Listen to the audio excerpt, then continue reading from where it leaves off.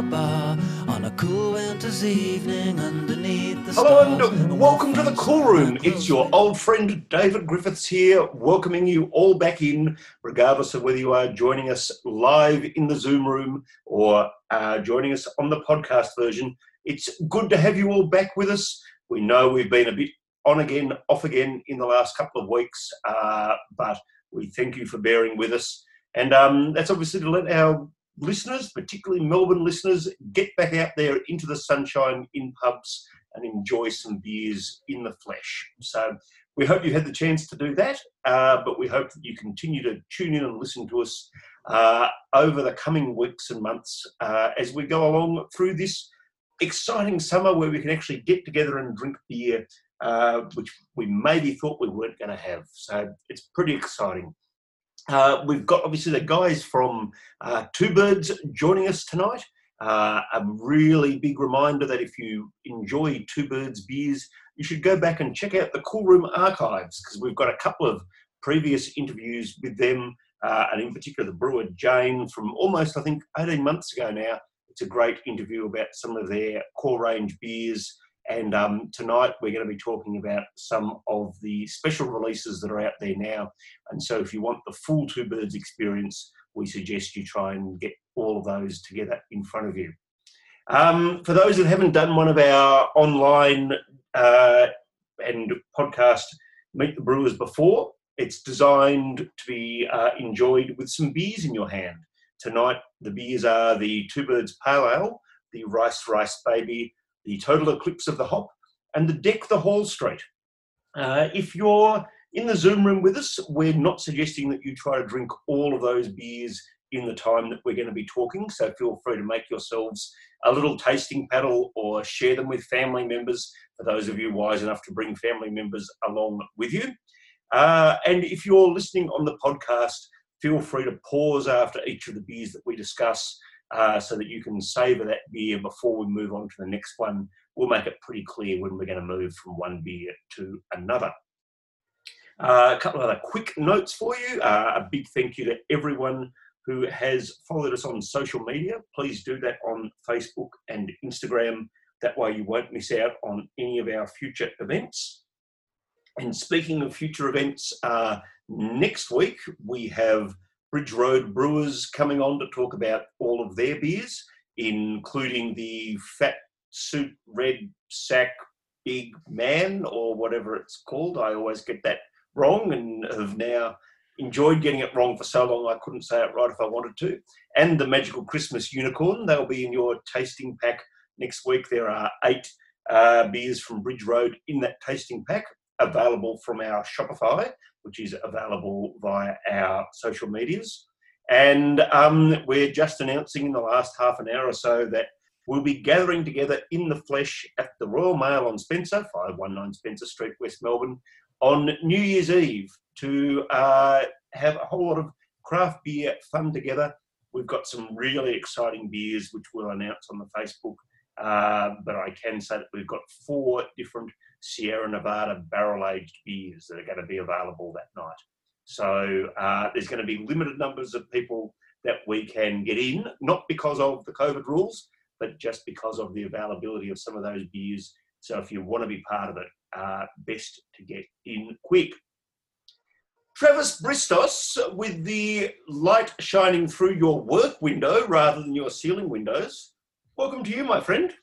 Thank you, David. Yes, I'm sitting in my office in South Melbourne today rather than at home, just because I like doing things a bit different. Like, why not? Why not? Absolutely right. Warren Wu will join us at some point, but mate, why don't you kick us off and introduce the guys from Two Birds and we'll crack on from there. Talk the words out of my mouth. Tonight we are welcoming Matt and Paul from Two Birds Brewing. Matt is one of the brewers and Paul is our rep for Two Birds. Welcome, gents, to the call room. Thanks, Travis. Let's kick off with getting a bit of an insight before we move on to sort of starting on the pale ale. Oh, there goes my Well, no. Who let the birds out? That's awesome. a new one for us. And That's I don't think that was the dog that is in the place next door to my work. Those people that were in the Zoom room prior to this will understand that. All right, guys, let's have a chat about how long you guys have been at Two Birds Brewery. Yeah, cool. Well, I'll kick off, Matty. Jane and Danielle have been silly enough to have me on board for 6.5 years now. So winding back the clock to 2014, I came on board Two Birds before the Spotswood Brewery was up and running. So I distinctly remember, obviously, so Jane and Danielle were contract brewing for the first 3 years of Two Birds before they found the spot in Spotswood, and it was always going to be in Melbourne's West. And then finally, Jane found it. But I distinctly remember walking into the brewery at the time, and it looked like a classroom. And I'd quit my long-term job to go work at Two Birds, and I thought, what the hell have I done here? This is not a brewery. This is a classroom. So I was quite concerned at the start, but it was amazing to see it turned upside down and walls bashed out and tanks delivered and staff come on board. And within a short enough time, see it turned into a brewery and pump out our first batch of beer back in 2014. Our first batch of beer out of our own brewery in Spotswood. So that was the very beginning, and it's I guess our range of beers and products have changed a hell of a lot over the course of those 6 years. From going from two beers, a golden ale and a sunset ale, to having a range now of 9 different beers, I'm going to say, plus cider, plus a couple of seltzer. So it's been a pretty awesome ride for me personally, walking into bottle shops and explaining to them what craft beer is what it was like. It was a really conversation about what it is, not, hey, have you had this style before, or what hops are in it. It was nothing about that at all. It was really scaled back, and it was getting a one case order into a bottle shop who only stocked mainstream beer back then was really a victory. And that's what the industry was back then from my experience and to now. As we all know, there's hundreds of independent craft breweries, and the scene's thriving and exciting. And I guess you've got another stalwart next week, Dave, and with Bridge Road, who fantastic independent Victorian brewery. And yeah, I guess we're probably like the grandfathers in the industry to a certain extent, which is pretty cool. So, yeah, yep.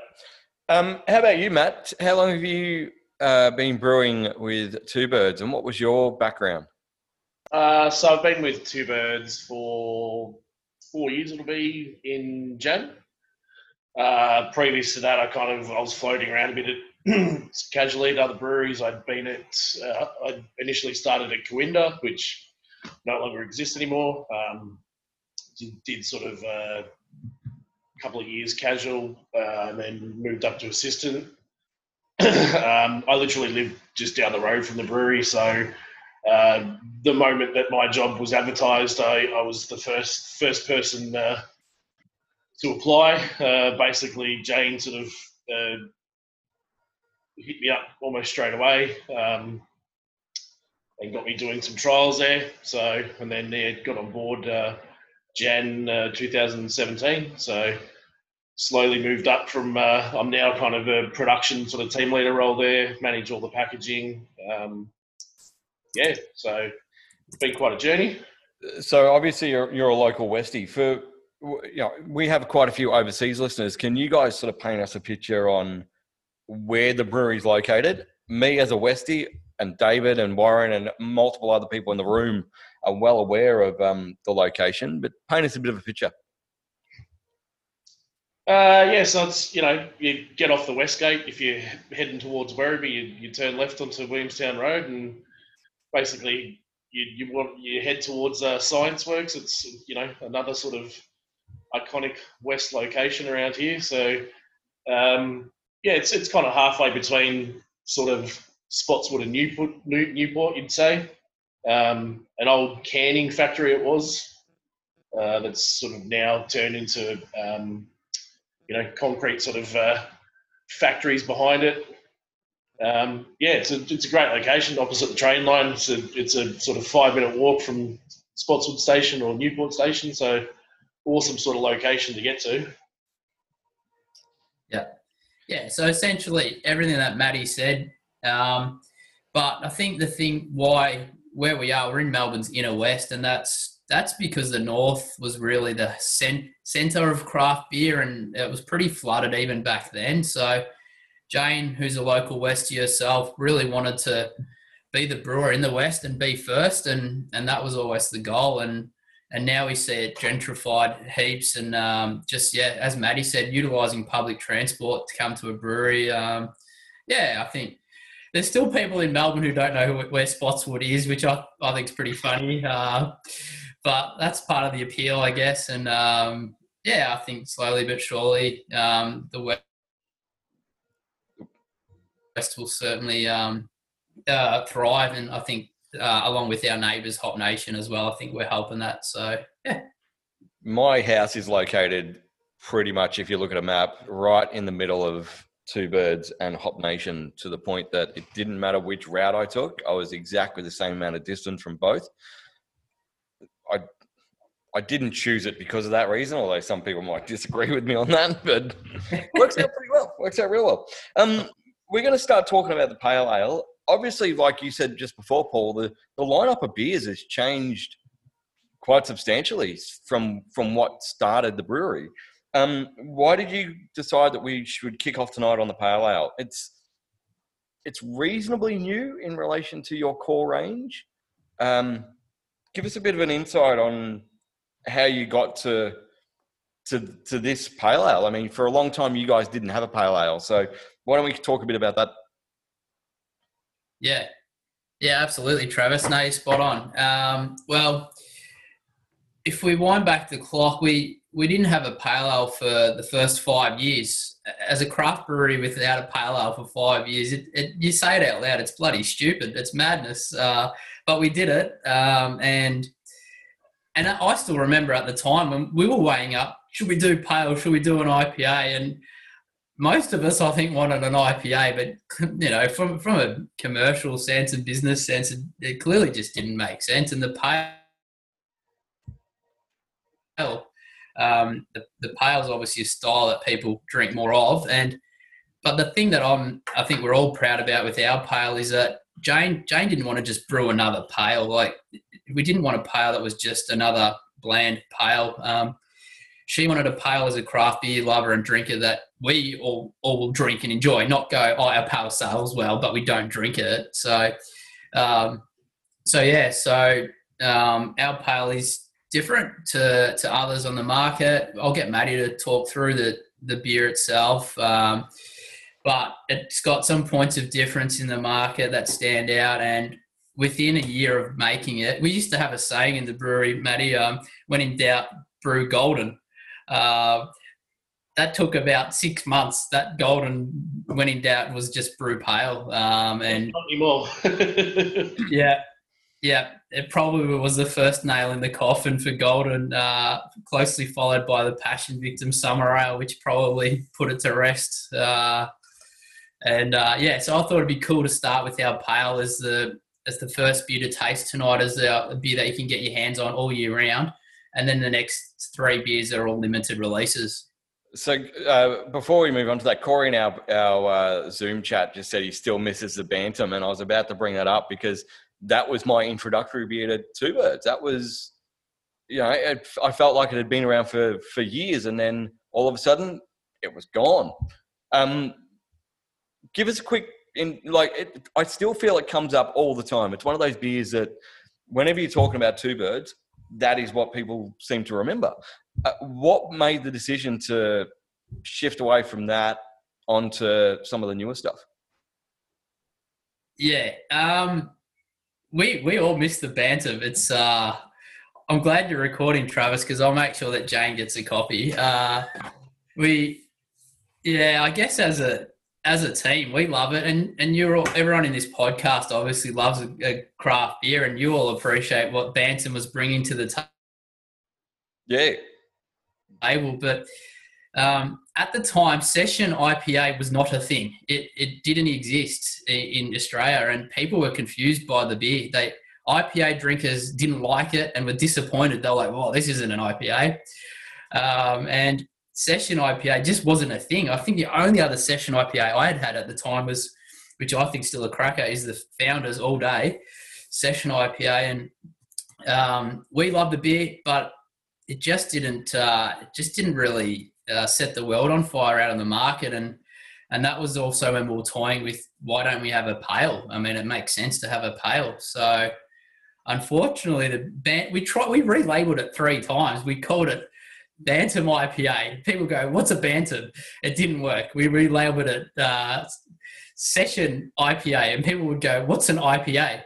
So we relabeled it again, and we called it a Session India Pale Ale, and it had about 400 words on the label, and people go, "It's too confusing." So we're like, "Oh, fuck it."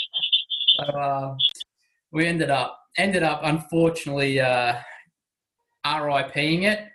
We RIP'd the Bantam by brewing a double Bantam at 8.3%. That's right, yep. As a bit of there's your session, there you go. We'll double the hops, double the ABV, and we put it to rest. But I love the fact we're talking about it, because that might mean one day we can bring it back out again. Good. That's a great explanation. And there's a couple of people that have said they've already told Jane about it. So I feel like when she listens to the podcast, perhaps it gets her a peruse, and even if only for a limited time. Let's move on to the pale ale. Matt, this is where you're going to come into your own, mate. Let's start talking about it, because this is a really distinctive pale ale. Yeah, you're not. I feel like I could pick this out of a lineup now. I've drank probably so much of it, but there aren't many other pale ales like it. Give us a bit of a breakdown on it. Yeah, it's definitely a unique sort of a beer in that pale segment. It's pretty much what I cut my teeth on when I first come to Two Birds. It was, I don't know if many people know, I think it was originated as Odie Mick Oat Face, and that recipe turned into our pale. So when I sort of hit the ground at Two Birds, it was just pale. We couldn't brew enough of it to try and get stocks up. It's got 2 kinds of oats. So it's got golden naked oats and flaked oats, wheat, Vienna, and then just base malt.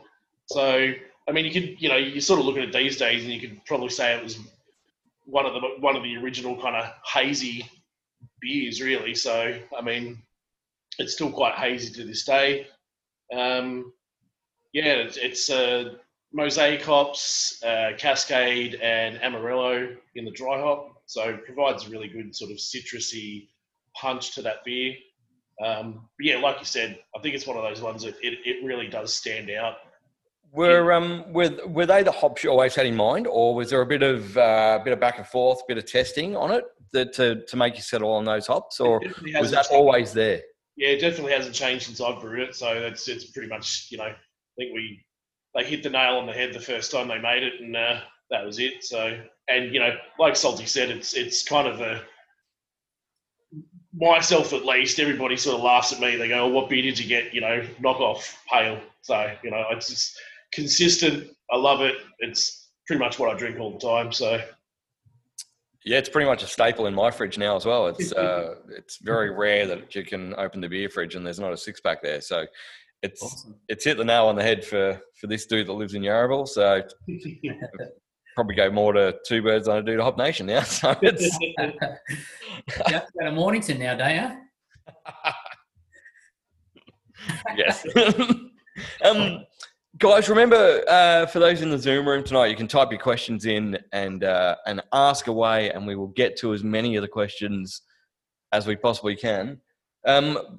Paul, was there something that you wanted to add in relation to the pale? I mean, from a marketing point of view, am I correct in thinking that around the time of the release of the pale ale was about the same time that that things changed in relation to marketing? You moved away from bottles into cans, and that you had that change in the labeling and that sort of thing? Yes, yeah. Pale was definitely first. It was the first bottled beer off our line in Spotswood when we pulled all our beers back in house. So Pale was still first in bottles before we introduced cans. But it was soon after that we started experimenting with limited release cans. Definitely. So I think, post 2014, when Jane and Danielle had full control of their destiny because we weren't outsourcing anything, it really then gave us a chance to do these things, rebrand, do new beers, put stuff in cans, and just be a bit more creative. So, I think the it did tie in with the bottled rebranding at the time, but it was a little bit later than when we introduced the Pale in the cans. But Pale is actually the only product we still do in two formats. We still do it in cans and bottles. There you go. That's an interesting thing. I actually didn't realize that. Sorry to cut across. Do you sell them into the same markets? Like, are there venues that have both, or does one tend to get exported in a different way, or something like that? There are a few customers that have them side by side in the fridge from a retail point of view.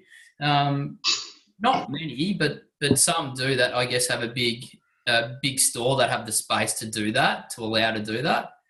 But yeah, Dave, I think there is a different market for it, and our pale bottles probably worked in a more traditional market, maybe in your kind of more of your national big box kind of retail sort of market, and an on-premise point of view as well. There is still a portion of the market that want glass. So for the time being, we'll continue with both formats with the Pale, just because we've actually got the market for it. But we're certainly not doing that with all the other beers. We choose which format it goes in, and it's only in one or the other. Amazing. We are going to move on, I think, pretty soon to our next beer, which is going to be led by Mr. Warren Wu. I have no idea who won time tonight on Warren's arrival. I feel like Warren arrived pretty early, with a haircut, no less. Welcome, Warren, to... Hello, everyone. Yeah, apparently Kieran won. He was 1 minute off, and it was 6:42. I'm told. It's the earliest Wu time we've had in ages. Yeah. Yeah, well, it's ages since we've done this. It's good to be back. How good's this? It is. It's How good is Zoom, in the words of Scott Morrison? I feel like we haven't been on Zoom in a really long time, but when you look at probably the time codes on things, it's probably only been a few weeks, but it feels like a decade. Yeah. Having said that, 10 days feels like a decade at the moment. So, smashing into Rice Baby. Yes. And the culturally appropriate person to be asking these questions. How funny is that? I wonder if David made that. I wonder if we normally go Travis, Warren, David. Yeah, but true. I did stop and think, oh no, are we going to have this discussion about this? So I guess the next question is... It's great that you made us come and have this discussion. So I guess the next question to that is, Paul, did you give David a run sheet on how you wanted to order the beers, or did he make the decision for you? Definitely all Dave. Would either of you guys have actually put in, I'm not talking to Warren and Travis, so I know the answer, just because for shits and giggles. Would either of you guys have ordered them in a different way, or is this the way you would have lined them up? Having tasted the Rice Baby now, and I haven't had it before, I must admit, there's small chance I would have put it number one. Pale Ale's got a bit of... It's got maybe a touch more body, and that would be a reason to... I did think about that. It was more from the storyline point of view that I thought it was better to go Yes. for the established beer. As Yeah, by way of absolutely. intro. I'm with you, Dave. I'm with you. The story works. I watch too much wrestling. And on that, Warren, why don't you lead us? I feel like we've touched enough on the pale, and I don't know about everyone else, but I smashed through this stuff like you wouldn't believe. So it's pretty much gone, yeah? Like it's for those that have finished their pale, let's crack open the rice baby, and Warren will take the lead. Matt, Paul, who wants to tell the story about this one? Obviously, kind of a Southeast Asian vibe going on. Yeah, what's the deal? What's rice baby? Okay. You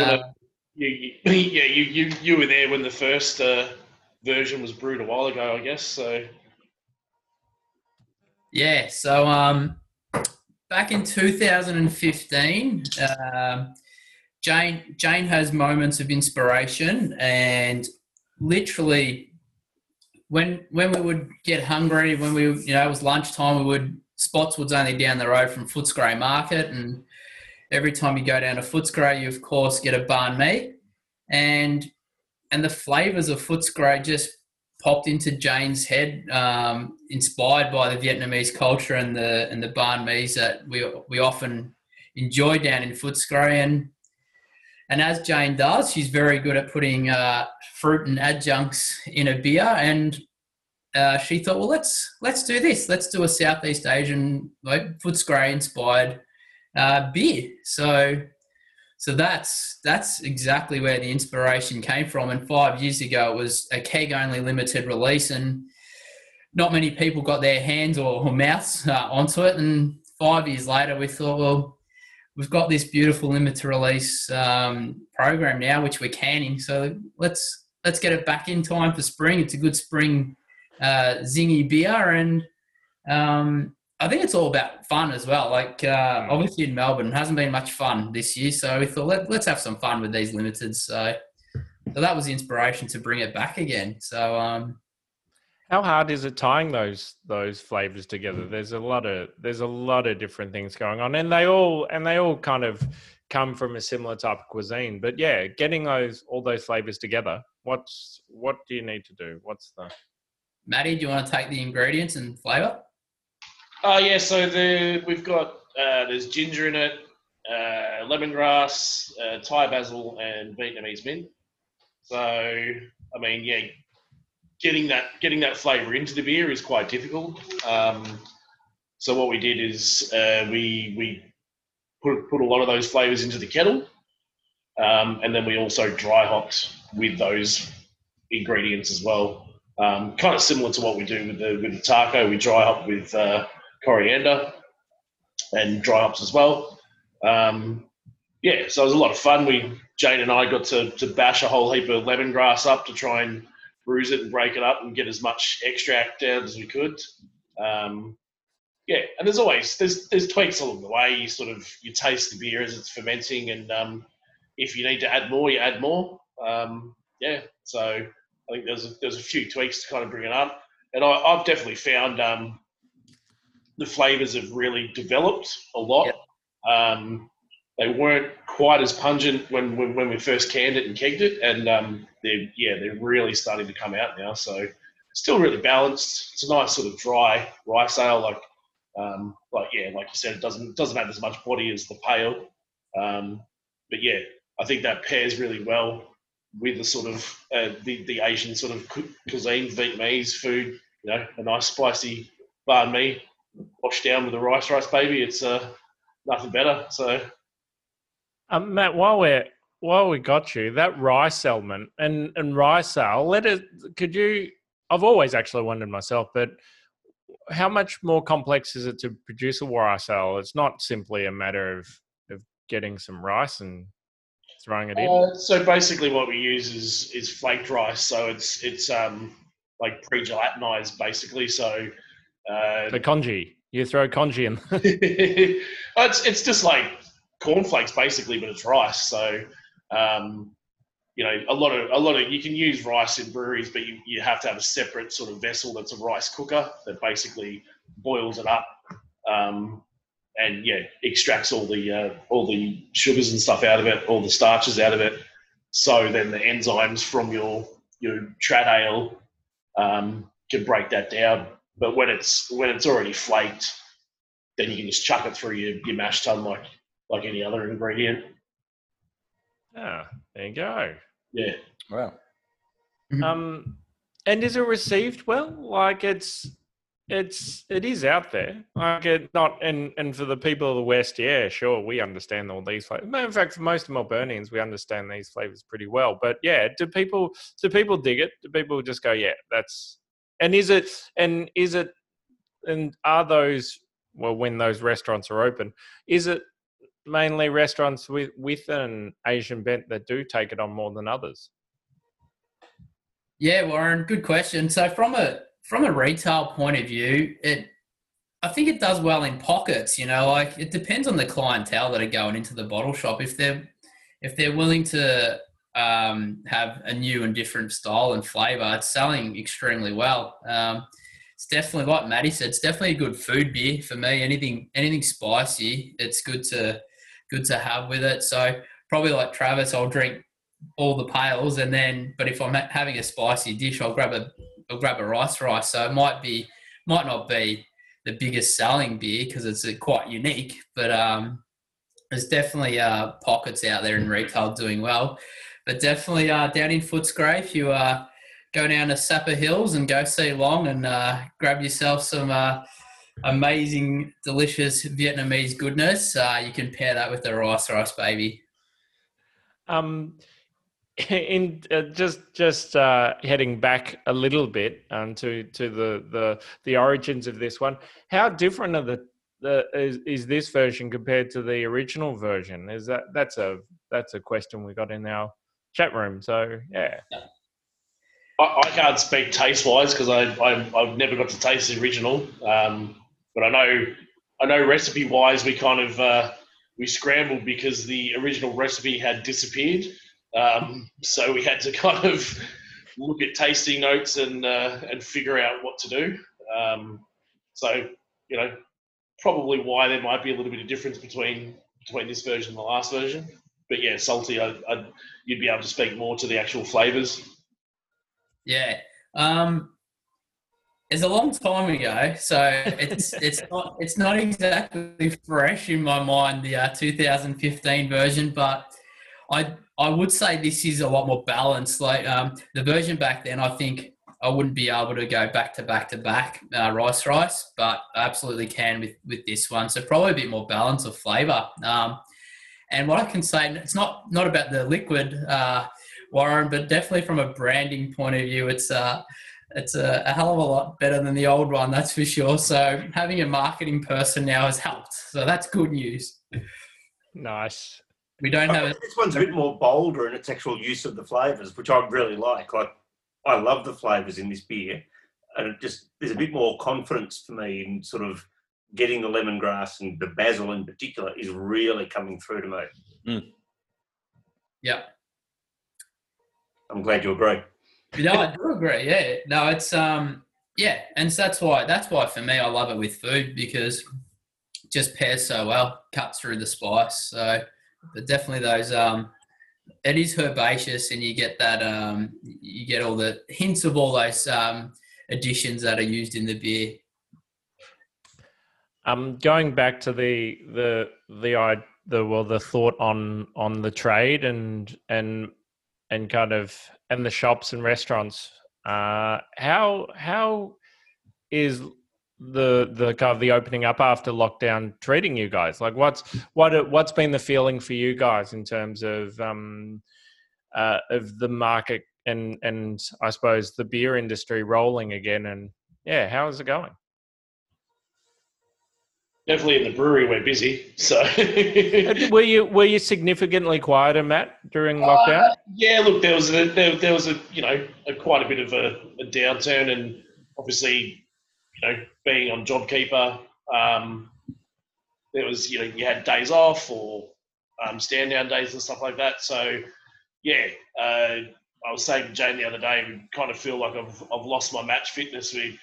All of a sudden everything's gone full pelt again, and I'm coming home after a long day, and I'm like, I used to be able to do this. What's happened? I'm feeling old and lazy. So yeah, it's noticeably busier, which is good. It's good to sort of get back in and do what we want to do, what we love doing, and we're Brewers, and Salty's a legendary salesman, so that's what he loves doing. And when we're in lockdown, he can't do that kind of stuff. So I'm getting flashbacks of the 6 months I was sitting in this very spot for. Is it good getting back? Do you feel a positive vibe in the trade, Salty? Do you feel like, it's nice to open doors and walk in and kind of sit down with pubs and restaurants and bars now? Absolutely, Warren. It was literally flicking a switch on everyone's mindset, and it was hard. It was hard for everyone. Obviously, we want our customers to be open and thriving, and so it was impact all day, every day. The conversations were quite, negative, and it wasn't because anyone wanted to be negative. It was just reality, and for 6 months, it was hard. So everyone's mindset and positivity just changed overnight, and it was awesome. It was just like, we're back kind of thing. And everyone, and like Maddie said, that they're so busy in the brewery, and that's because venues just opened and have never been busier. They've just opened with a bang, and clearly, Melburnians are making up for lost time, and it's a different way of going out, but people just want to go out, and it's been fantastic. And I guess if you talk about the local venues in the west close to the brewery, they are flat out, and it's really good to see. So it changed overnight, Warren, and it was a bloody good feeling, that's for sure. And the nest itself, have you guys found that everyone's catching up on lost time there and smashing it? Like the venue at the brewery? Yeah, I think so, for sure. We'll probably we're a part of it, Hobson's Bay Council, and I think we're lucky. I mean, I don't get. I'll let Dave talk about the politics here. I won't get into that too much. No. You do all of that. I'll do none of it. But I don't know. They were very good, and they helped us out with building a deck out the front of the brewery, and it took COVID. We were never allowed an outdoor area, Warren, but it took COVID for us to be allowed an outdoor area, and what do you know, we're busy. And that's a really interesting thing. And there's so many venues out there at the moment that are saying the exact same thing, that before COVID, they weren't allowed to have an outdoor area and it wasn't a thing. And sorry to cut in on Warren, do you feel like in 6 months' time, when we're hopefully on the other side of COVID, it changes the dynamic of these venues? Do you feel like that outdoor area at the Nest is going to remain in place?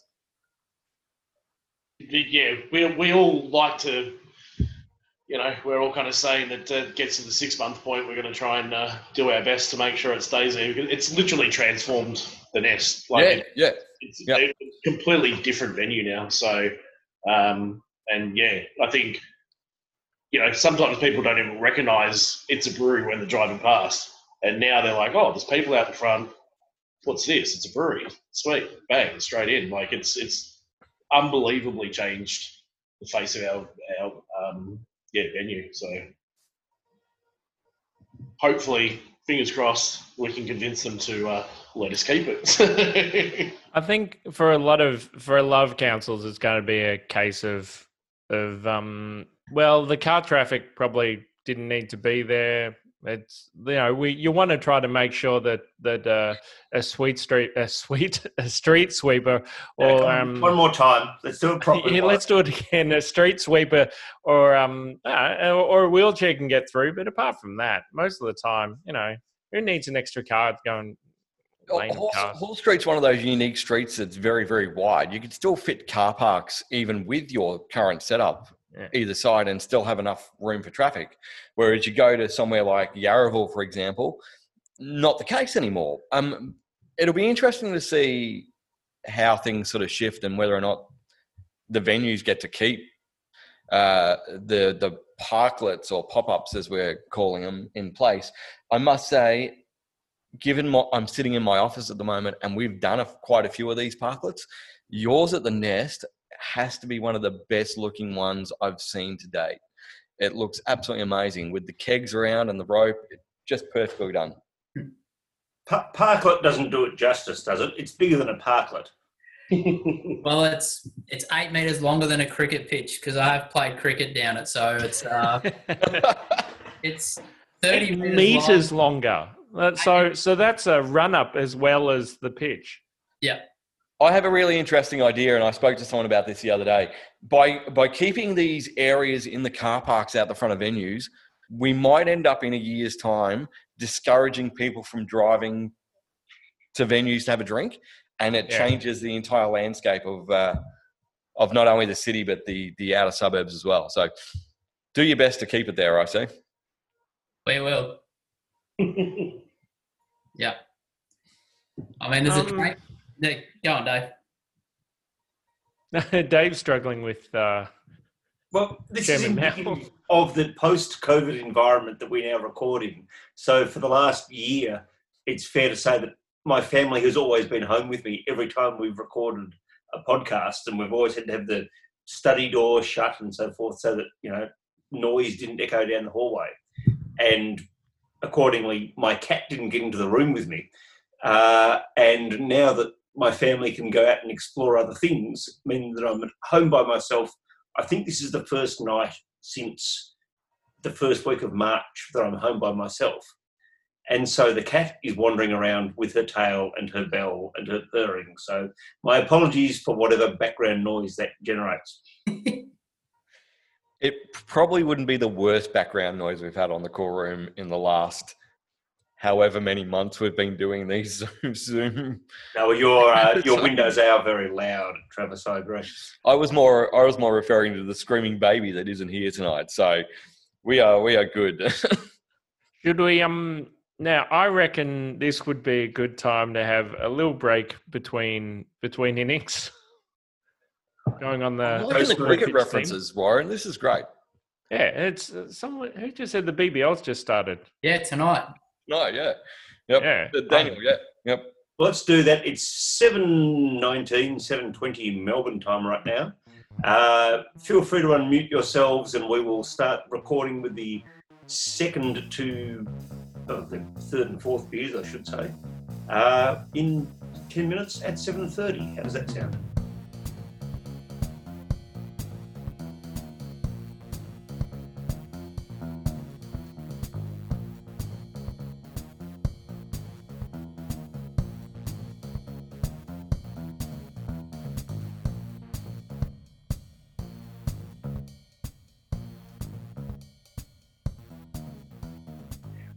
You're back in the cool room for part 2 of our Meet the Brewers session with the good people of Two Birds.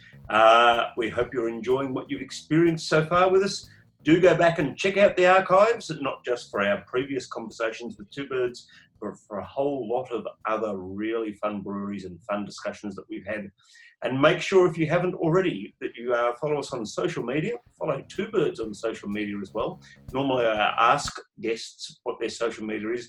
If you can't find Two Birds social media, then there's some problems with your ability to type the words Two Birds into a social search engine, I reckon. So let's crack on with the Total Eclipse of the Hop XPA. Now, I'm not sure. I reckon, Matt, we might have a yarn to you about this one to kick off with.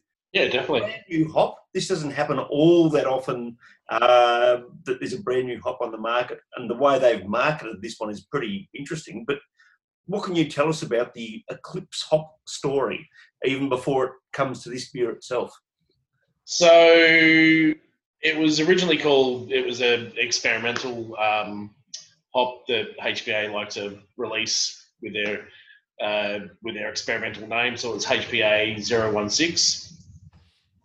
So it's kind of existed for a few years now, obviously not commercially to everybody. We used it in our Uncharted IPA that we made. So that was the first time that we got to use it then. And then, yeah, lucky enough to use it now. It's been released and officially named as Eclipse, and bring a good beer into a mix of beers that have utilised the hops. Yeah, it's definitely, got the descriptions of sort of mandarin and citrus peel. It definitely brings a lot of that to the table. It's beginning to be a favourite hop of mine. We're starting to use it in some of our other beers as well, just to see what it brings into those. So, I dare say that this is going to be one of those hops that really explode in the market. I think it's bringing really good flavours to IPAs, XPAs, obviously. And everyone sort of have given their take on it. And I don't know if you've tried the pack. We've got one at work that we're kind of slowly working our way through. So interesting. So talking about the pack, this is the notion of there's a whole lot of different breweries that have been essentially given the hop and the opportunity to brew with this, to align them next to each other and let people experience it. Is that right? Yeah, definitely. Yeah. So it's we were just sort of given free rein, basically. Brew whatever you want to brew. Jane, being Jane, and her musical references got in nice and early and got in the total eclipse of the hop name. So and I definitely think the marketing and the label of the beer really lends itself to that kind of 80s 80s look. So I really think it's a great drinkable, XPA. Obviously we're going to talk about what's the differences between XPAs in a little bit, but yeah. Oh no, you've got to steer already. So yeah. Why not? So I think we often have these discussions, and particularly for newer craft beer drinkers, but even for people like myself, if I had 10 beers lined up, there was IPAs, XPAs, and pale ales, and I was really put on the spot. There was 3 of each, let's say, which means there's 9, not 10. Don't worry, I can see that. How would I be able to pick the 3 XPAs out? What is it that makes an XPA taste-wise rather than just alcohol level-wise or those sort of things? Yeah, look, I mean, this is kind of one of the things that sort of grasps me a little bit, cuts me a little bit. I did an XPA. Oh, good. Let's get stuck into this. So, it's kind of, obviously we've done one, but yeah, to me, they're very hard to categorise, really. So is it a slightly more alcoholic pale with a few more hops, or is it a less alcoholic IPA? Does XPA just look cool on the label because it's got an X on it? Someone came up with the name and went, oh, well, that looks good. So, look, I'd like to stick with pale ales and IPAs. Let's not muddy the waters any more than they need to be. So. I'm on board for that. I really am. But how easy is it to get your hands on this hop at the moment? Like, I know there was sort of a fair bit of it going around for the launch of it, but have you now got as much as you needed? Because we often talk to brewers who do and don't get access to the hops they want, and they have to keep on changing the recipes. Yeah. Or is there now just enough of this kicking in, there's boxes of the bloody stuff sitting out the back kind of thing? Yeah, I mean, I know that, obviously there's, with HPA and a lot of other sort of hop producers, you'll get a contract of certain hops. We haven't gone down that route just yet. Don't want to commit and grab a whole heap of stuff that we may or may not use. But yeah, I think it's pretty readily available now. It's definitely appearing a lot more on the homebrew sort of market shops on the internet. I've seen it's now the next big thing. So I think there's a lot of it out there, and they're probably, they're going to be focusing on growing quite a bit of it. So we've had some really interesting discussions with brewers, this year especially, about that notion of going and picking out particular hops from particular fields, or even down to rows where you get different sort of flavours. And that was something that I'd never learnt about sort of before we'd started to do the podcast. I can totally see the mandarin and the peel. To me, there's still a bit of sort of almost garlicness at the end of some of the savoury sort of flavours at the end of this. That might just be me. How different do you reckon this hop could be sort of, in 5 years' time when different places are growing it in different ways?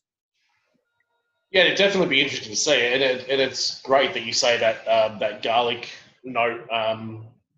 I got quite a bit of that not long after we kegged it. Yeah, very kind of onion note, which I like it. It sounds terrible, but it's actually quite nice. So, it's kind of that. It's got a bit of that dankness, really, if you want to kind of use a beer nerd term.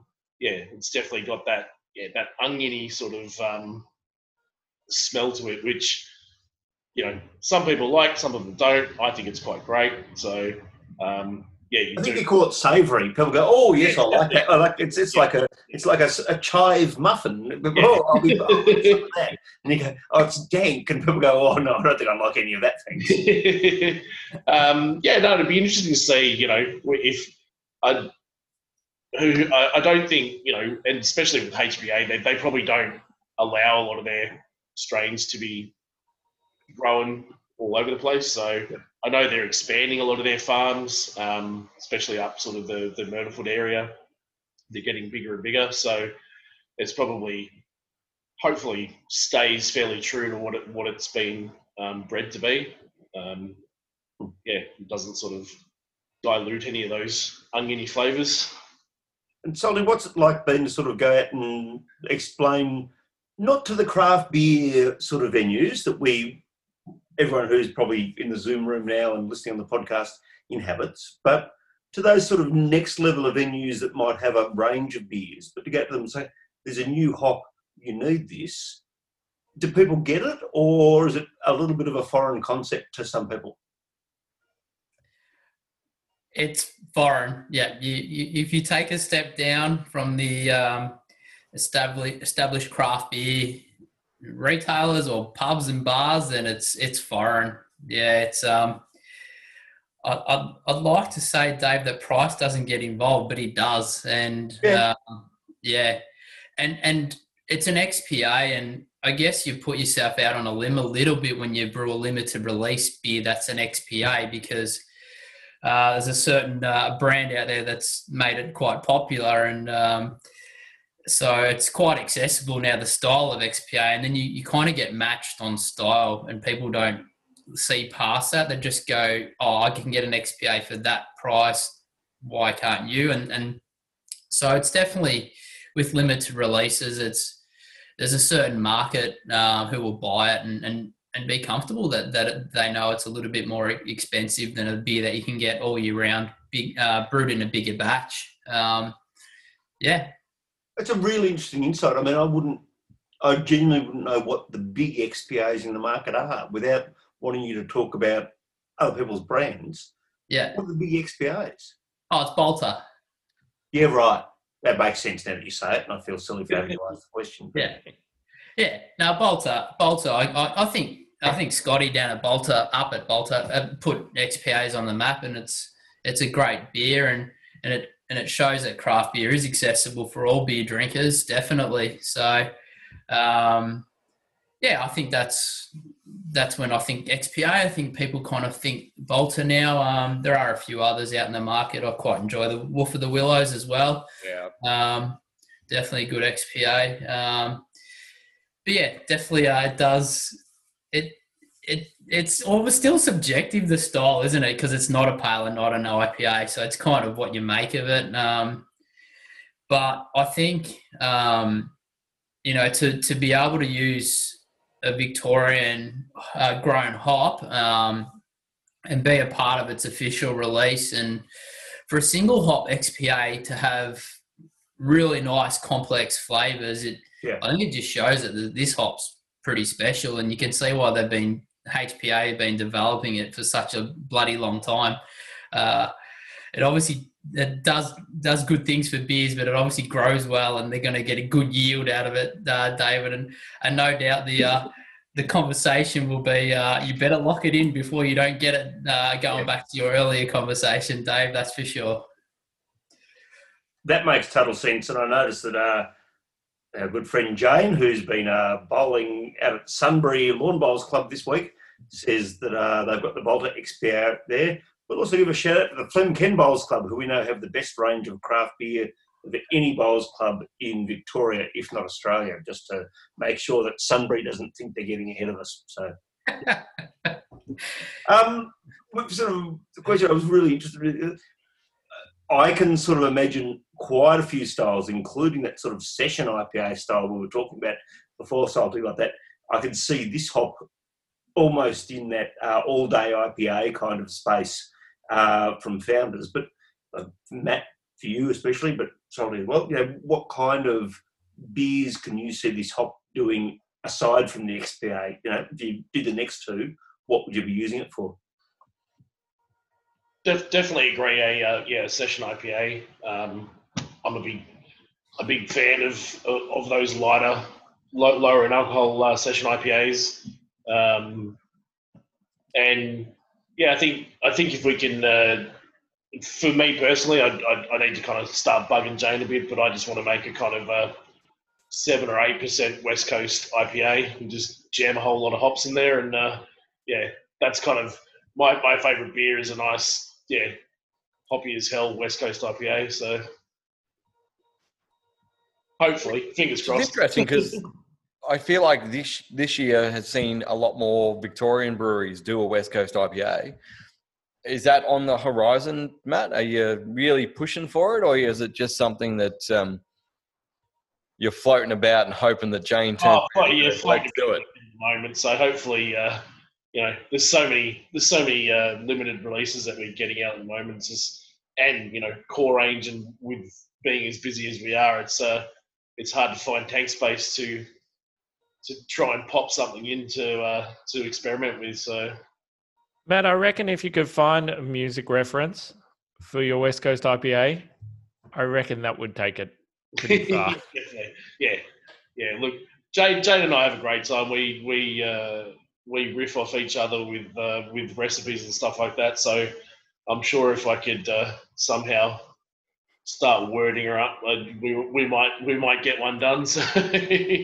How about a re-envisaged Bantam using, say, this hop, but you could call it featherweight? There's a little bit of birds in there. There's a little bit of boxing in there. Here we go. If you like, provided you have my name on the back of the label somewhere. This is what we do in the call room, guys. We brainstorm and come up with other stuff. I feel like David's prepping to ask you the traditional call room question. Yeah, right, I am, but off you go, Travis. Before we do that, Matt, we've mentioned the limited releases you guys have done recently. What's been your favourite limited release? And I feel like this is a question for both of you, but Matt, as the brewer, which one has been your favourite? Or the favourite to brew and your favourite to drink? Yeah.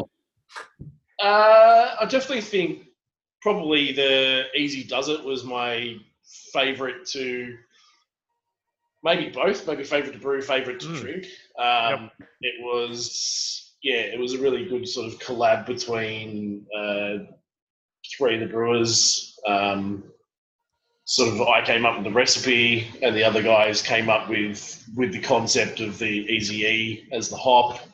We all kind of worked together. So it was just a really good process to come up with that, and then have, when you're holding that in your hand and it's come to fruition, it's really great. And I think that was probably Salty. Was that our kind of first of the limiteds, wasn't it?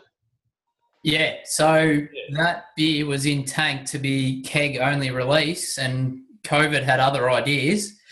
So it kind of forced our hand. We didn't want to – obviously we use fresh hops. It's once-a-year opportunity. We wet hops, so we wanted to make sure everyone got the chance to taste it. So we scrambled to get East Coast canning and a label happening, and chucked it all into cans. And yeah, it seems like 400 years ago when we made that beer. It's just nuts, but it was only in April really, and it was fantastic beer at a low alc. So it was good.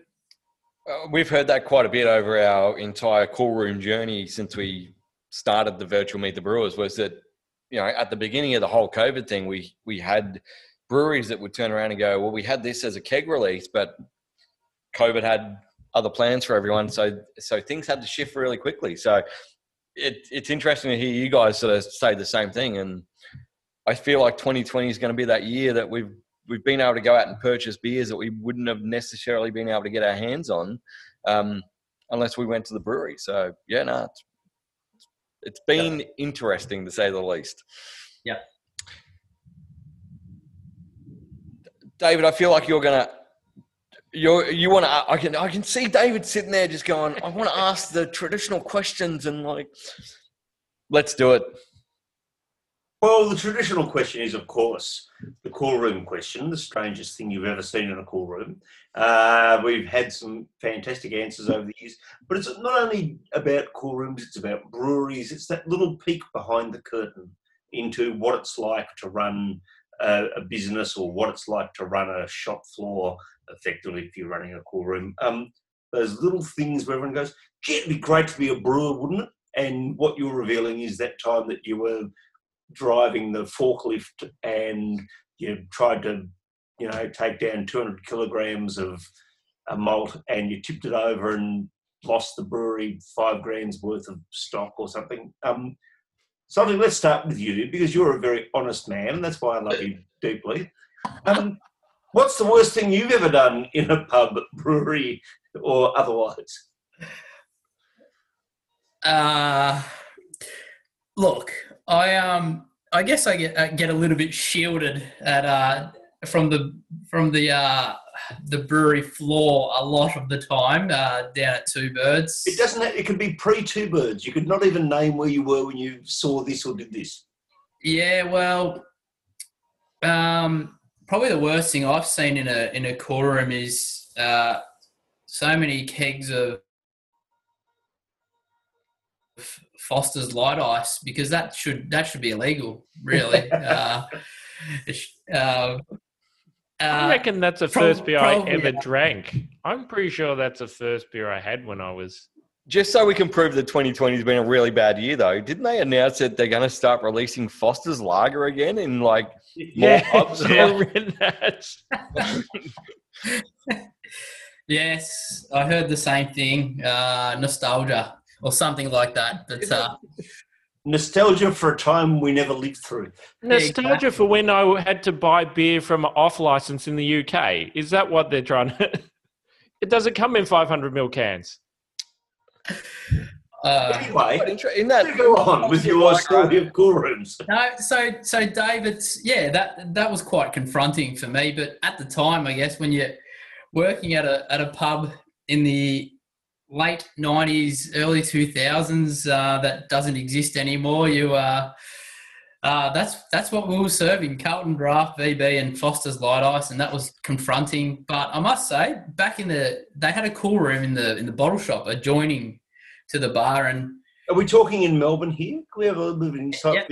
Roughly where the pub that no longer exists is? Yeah, it's in Essendon, but it's not there anymore. Unfortunately, it was Essendon. We used to call it. It was the Grand Hotel, and the staff and the customers just called it the Dirty Grand Hotel because it was. And yeah, it was.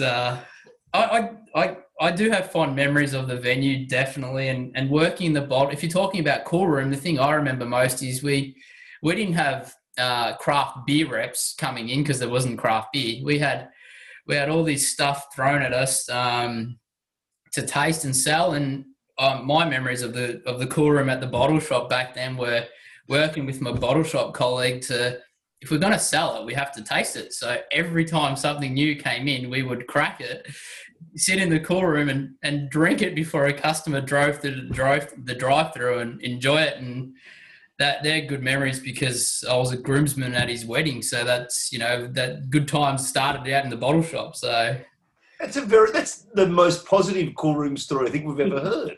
sorry. And there was Oh, no it's good. explosion. We're 78 episodes in and we were due a positive story. So. Well, there you go. So it's not Two Birds related at all, but I'm sure Maddie's got something. I don't know, the Cree. Yeah, come on, Matty, incident bring get us home, brought up, mate. We Maddie. need a... What was it? Salty the Cree. The incident with Cree and The glass or yeah. yeah, that's probably. So it's not really the cool room, but this may or may not have happened at Two Birds. At a brewery that you may or may not have been associated. At a place I may or may not have worked at, but it was. I was in the opposite part of the production area, behind a wall, and heard an almighty crash. One of the biggest crashes I've ever heard in my life, and opened up the door to see a forklift had tried to lift, I think, 2 or 3 pallets of glass, had clipped 4 pallets of glass behind it, and I think we lost about 6 or 7 pallets of glass. 1 pallet of glass rained over the forklift. Luckily, the driver wasn't. He did find a piece of glass down his butt crack, but it didn't cut him. So, and we basically spent the next sort of 3-4 hours shoveling glass into skip bins that we had to get brought out just to get rid of. And that was the day that said brewery said they were going to go to cans. That's right. Yeah, it was basically like there was a couple of pallets that were going and then they were creaking, and then we just basically had to get a broom and we went, we can't save them, so we'll just push them and smash them. So it was just, everybody was out of there, push, smash, and then it took us about 3-4 hours to shovel glass into skip bins, and probably to this day you can still see bits of glass dust that have just pulverized and they're permanently there. So that's the kind of story we love. That's the cool room story. There you go. I kind of feel like that beats any explosion story we've had, David. It's oh well, how much Sierra Nevada lost? Oh, that's true. Yeah. Pull of the valve that was incorrect. Go back and check the archives for. I feel sorry for the forklift driver because whenever something when you're forking something and it's going to go, it's like this slow motion thing where you can see it happening. Yeah. And it takes forever. But as someone who's been in that position, I feel like I could have stepped out of the forklift, walked away, got my phone out, took a picture as it was happening. Yeah. Yes. Yep. Now, I reckon, my friends, unless I'm incorrect, that we might be about to move on to effectively the reason we're doing the podcast tonight, which is the Deck the Hall Street Cherry Sour. So if you don't have one of those in your hot little hands already, take a little moment to go and grab one of those. And again, make sure you're checking out all of the social medias. And if you're in the room with us, I think we've already got Jane lined up to be question number 1, but we'd love some of the people who are in the room to ask the questions that have sprung into their minds as we've spoken to the guys tonight. And please make sure that you're tuning in to next week with Bridge Road Brewers. But we've lost a few people in that little mix there, so I'll just pause for a moment or two. But I don't know, Matt, do you want to give us a little bit of the backstory to this beer, the flavours we've got in there, what this beer is about from the brewery's point of view, and why this beer and why now, I guess? Yeah, so a lot of our limiteds are kind of put out to the whole team. We sort of use each other as a sounding board. Hey, what do you think we should do for a Christmas beer? So it was kind of put out, what is Christmas evoking you?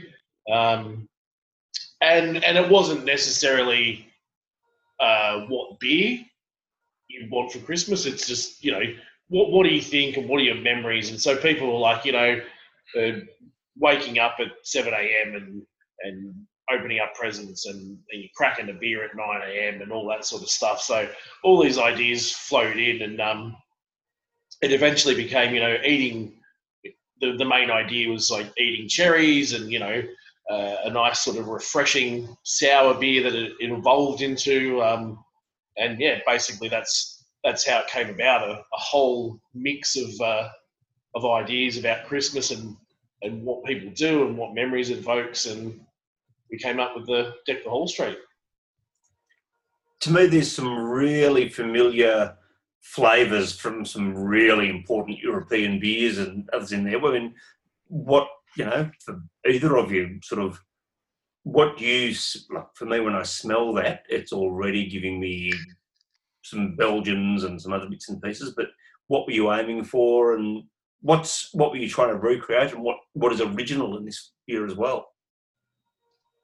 Yeah, so it's a kettle sour. So for those of you who may or may not know, it's not a traditional long soured ferment. We do about a 48-hour sour in our kettle, and then boil that to sanitize it so we don't infect anything else in the brewery, and then send that off to the fermenter and just ferment it with a house yeast like USO5. So we were just trying to get a nice tartness to then obviously complement the I can't remember how much it was. I think it was about 60 or 70 kilos of cherry puree that we poured into the fermenter. Out of how big a fermenter? Sorry to cut across, but like... No, that's fine. It was a 4,000 litre fermenter. So, yeah. So, not huge, but sort of what we call our double fermenters, and we have a quad fermenter, which is 8,000 litres. So,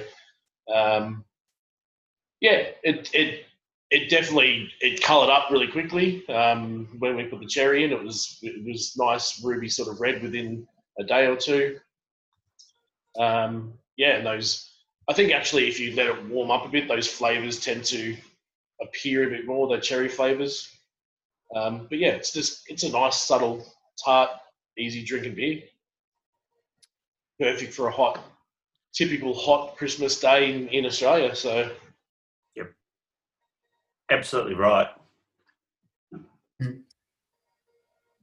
Is this what number this is in relation to your Christmas beers? So you've done one last year. Did you do one the year before as well? Or is this a reasonably new thing? I don't remember us doing the one the year before. So last year we did one, and that was to go into an advent calendar. Yep. So that was probably the first time we started looking at limited releases in cans and what our options were from a label point of view. So we did that for an advent calendar, and this year it was really cool. This year, literally, it was just a team email. Everyone in the business had a chance to have a crack at it. What do you want as a Christmas beer, as our last limited release for the year? And overwhelmingly, we had light alcohol, approachable, refreshing, because we're eating so much. We don't want something too big, and it's a long day and you have to go from one house to the other. So you lower alcohol, and cherries. Everyone just kept mentioning cherries. And it's not my Christmas thing to have cherries. So I was like, wow, maybe if one person said it, yeah, cool. But everyone was saying it. So I was like, we have to do it. So, so that's how we came to do this, the beer and the style anyway. And then the branding just named itself. It was really cool. So kudos to Holly and Danny from a marketing point of view with the name, because we're obviously... That was Holly and Ivy who were in charge of the Christmas sort of branding, or... Holly and Danny. Sorry. Good one though. Yeah. Nice. When are you starting your own brewery, Dave? After the incident, that might take a while. We'll see how we go. Having had the first cherries of the season in my house last night, this is bang on the right time of the year and the right kind of flavours. So I get this. I think it's absolutely fantastic in that regard. We've got a few questions from people in the Zoom room and probably a couple of spots for a couple more. So if you've got any questions about Two Birds whatsoever, now is the time to type them in and we'll get through them all. Jane, who's been a contributor in any number of ways along the way, I'm going to unmute you now so that you can ask your question first, and after Jane, we'll go to Crofty for a question from him. Oh, Jane's unmuted. Huzzah. I'm just going to keep looking up. I've just spotted this giant huntsman on my wall. Anyway, my question was, and this was based on finding out that the answer was a brewer and not the can designer for another brewery. Who actually does the beer descriptions on your labels?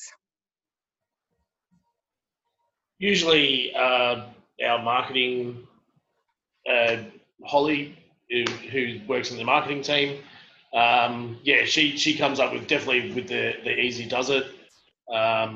She came up with a pretty banging sort of description and basically we leave it up to her and she'll come up with gold pretty much all the time. So a lot of the time the brewers we don't even kind of realise what she's done, and we'll grab the can and go, yeah, she's just done it again. So yeah.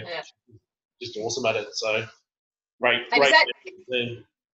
Is that her, like, after tasting it and knowing all the hops and stuff in it, or just getting a description from you guys? Yeah, so she'll get a description from us, and then kind of we'll go, these are the approximate flavours that are going to be in it, and then she'll go away and come up with the fantastic sort of script that she puts on there. So I think that's a good question though, Jane, because our Jane, I feel she's quite nervous about getting us to brand and name a beer before it's brewed. I don't think if she had her way, that would be the case, to be fair, because things happen and flavours change and ingredients might come and go and whatnot. But yeah, definitely there's obviously a strong brief from a beer point of view before it gets brewed. And Holly runs with the name and the branding before it's been tasted, essentially. So it's because timeline is just such a factor with these limited releases, and we don't have the time to taste it ourselves before it even. So you take some risks with limiteds to a certain extent, but that's part of the fun for the brewers, and definitely for Holly. I know she loves it. It's an exciting part of her job for sure to come up with the name and the branding. Can I say, Jane, that was a great question, but even better, like for our international listeners, and a big shout out to everyone, particularly from the US, who's been listening in lately, but all through Germany, Poland, that part of Europe as well. It's been fantastic to have you on board. But Jane, the reason why you've been a bit distracted during the asking of that question is because there's a giant Australian spider stalking you in your room, and I just want everyone who already has their preconceived views of what Australia is like. Yes, it's like that. Like Jane is living in fear of the spider in her room. It's the size of her face. It's the size of a dinner plate, and yet she's still sitting there drinking her beer, asking questions on the podcast. We don't step down for spiders. No, they're not nearly as bad as carnivorous kangaroos. And hoop snakes. But before we get stuck into that, Crofty joining us from Sydney, Australia. There's no spiders up there that could cause anyone any damage. Crofty, your question, brother. There is a massive rat that lives in this garage that I know. Is it a rat that's made out of spiders? quite possibly. It's possibly a whole nest of spiders that have morphed into a rat-like shape that keep running across the rafters. But I was pretty sad to hear that the bantam has gone the way of the dodo, so it seems. But I was wondering whether or not your double bantam gets released from the cage every now and then. All puns intended.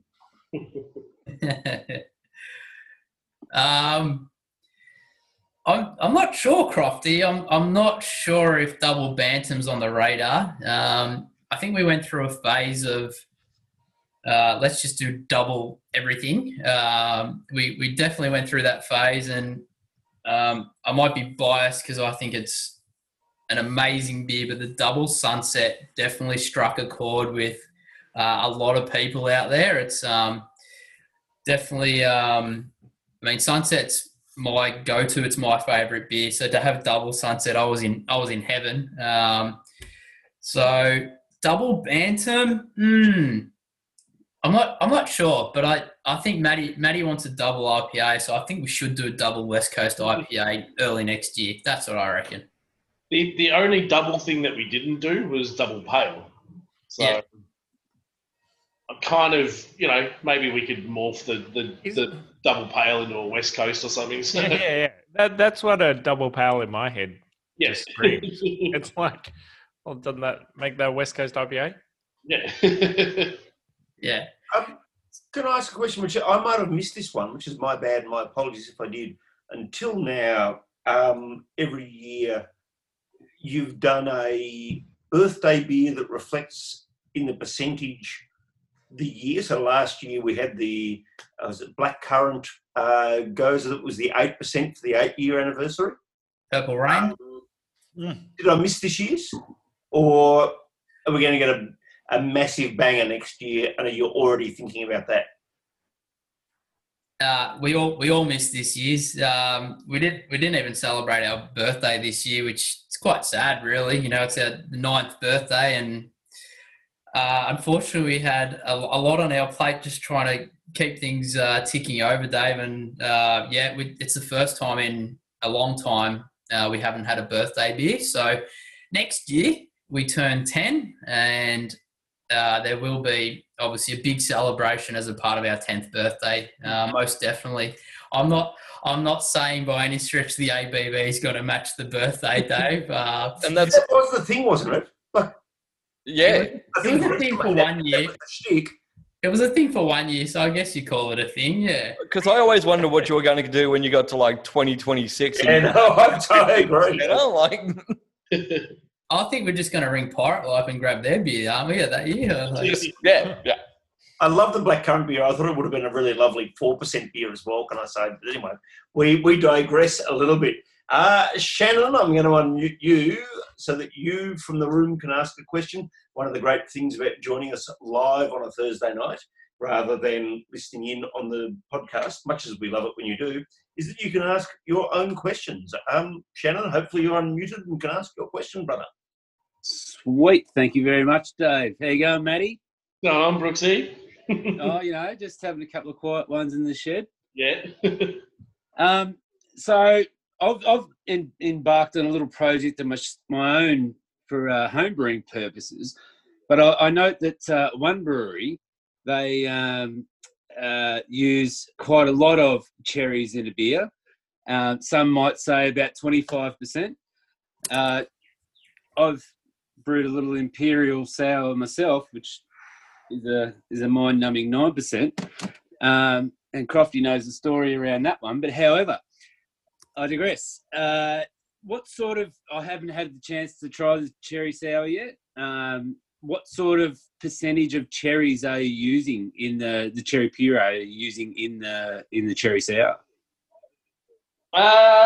Good question. I mean, it wasn't a hell of a lot. Like it was. Trying to think. We had a film crew in the day, so it was a whirlwind of a day.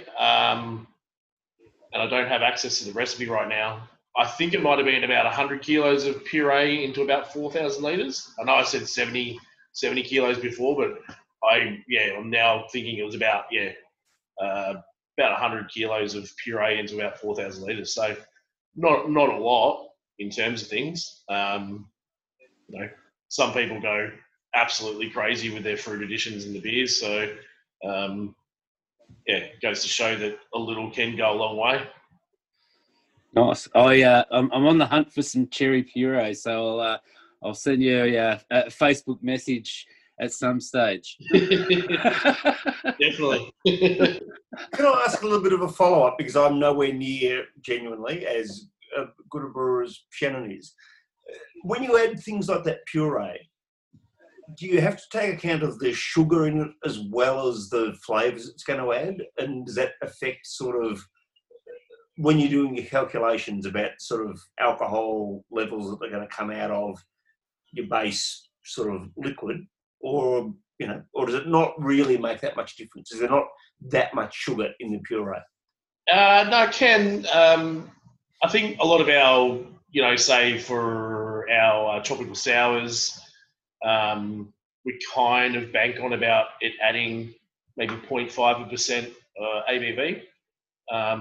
And we always try and get it in while there's still quite a bit of active fermentation. So you don't run the risk of exploding cans and exploding bottles and stuff like that. So it does ferment that fruit out. Yeah. But yeah, it definitely adds a little bit. And yeah, we've got calculators and all that kind of fancy brewery stuff that helps us. Matt, I'm sure you're happy with the amount of cherry, but I always think when there's an adjunct to a beer that there's just not enough of it.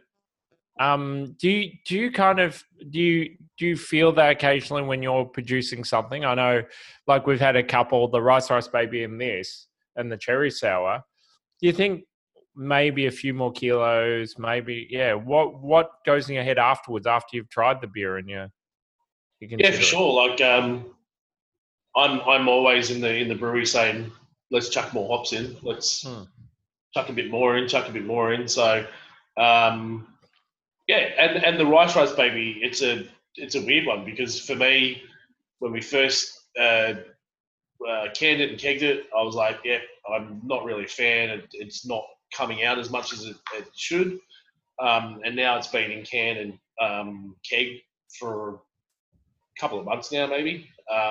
It's really starting to shine through. So changed my tune. Glad that we didn't put more in, because it probably would have really unbalanced everything. So, But yeah, there's times where, hopefully you taste the beer and there's still enough time to adjust it if you're not liking it. So, but sometimes you just have to roll with what you got. I know what you're saying though, Warren, and definitely I think Jane and Maddie, as a hallmark for Two Birds, it's about balance in the beers, and it's you walk in a line, aren't you? If you say there's a fruit in it, you want to taste it, but you also want to enjoy the beer as well. Yeah. So it's a bit of a tightrope. Like so a couple of weeks ago we had Behemoth, and their philosophy is just fuck it, we're going to put so much in that it's just going to be it's going to be, and in a lot of ways that works on a different level than this, where it's like you definitely get a cherry flavor and it's like a hum in the background, but a part of you is always like, how can we get more chicken in that chicken beer? You know what I mean? Like, thank you. There's I know who you have your crack at there. Yeah. Well, that was the incident. Yeah, I guess that's right, Warren. That's what Behemoth are all about, and that's their shtick, and that makes sense for them. And I think and Two Birds is Two Birds. Like, it's about balance, and absolutely. Yeah. Perhaps by way of starting to wrap things up, guys. It's been a weird year, and there's been times when breweries have been able to put a whole lot of new releases out, and then a whole focus on making sure the core range is available for all the people who love that. Can you give us any little hints as to what we can start to look forward to in the beginning of 2021? It's the first time we've asked an actual question about 2021, which makes me feel excited just to think about a whole new year. any little hints and things you can give us about that? Matty, has Jane been whispering in your ear? She always whispers in my ear, mate. So, yeah. No, isn't it? I can hear there's no hints. Jane and I have got a few things that we've chatted about and cooked up. There might be something cherry inspired, but with the dial turn up to 11. So The behemoth levels, is that what you're saying? yeah, potentially. So You're like the word imperial's about to make a thing. Imperial cherry stout. Sounds good. There's some nice words in that sentence. Yeah, and there was definitely talk about there's some beers that we want to do and make a sort of imperial version of. So there's things in the works. So once we hit the ground running in 2021, we'll be pumping them out again. So Dave, I genuinely, unfortunately, don't have an exclusive for you. I genuinely don't. I wish I did. But I mean, what I would say is what Crofty was getting to and Matty was talking about a West Coast IPA. I mean, I love that thought, and I love that 7-ish to 7.5% West Coast IPA, and I think we can make that happen. Matty, from a limited release point of view next year, I reckon we can, for sure. But Dave, definitely it's been a year of, I guess, looking internally, and that's still happening, mate. And I think there will be change, and there will be a lot of change next year, but it's still happening. So I genuinely don't have a scoop. I wish I did. Well, Salty, we'll hold you to that. So next time you come on the podcast, you'll have more of a scoop for us. We are going to wrap this up. On that, I think 2021 is going to be a year of surprises for everyone. So hopefully we get some interesting beers out of it, and we all get a bit of a shock on what's sort of coming next. So we are going to wrap this thing up. Thank you very much, Paul and Matt, for joining us tonight. You guys are the second last one we've got for the year, apart from the New Year's Eve thing that we've got organised in the next few weeks. We've got Bridge Road next week. We've got a new visitor into the Zoom room right now. We're going to wrap this up. Just remember, guys, if you want to hang around in the Zoom room afterwards, you can. It will remain open. Yet again, guys, have a good Christmas, and we'll see you in hopefully what is a better year than 2020. Thanks for having us. Thanks, heaps, Travis. Thanks, David. Thanks, Warren. Appreciate it. Cheers, guys. Thanks, everyone.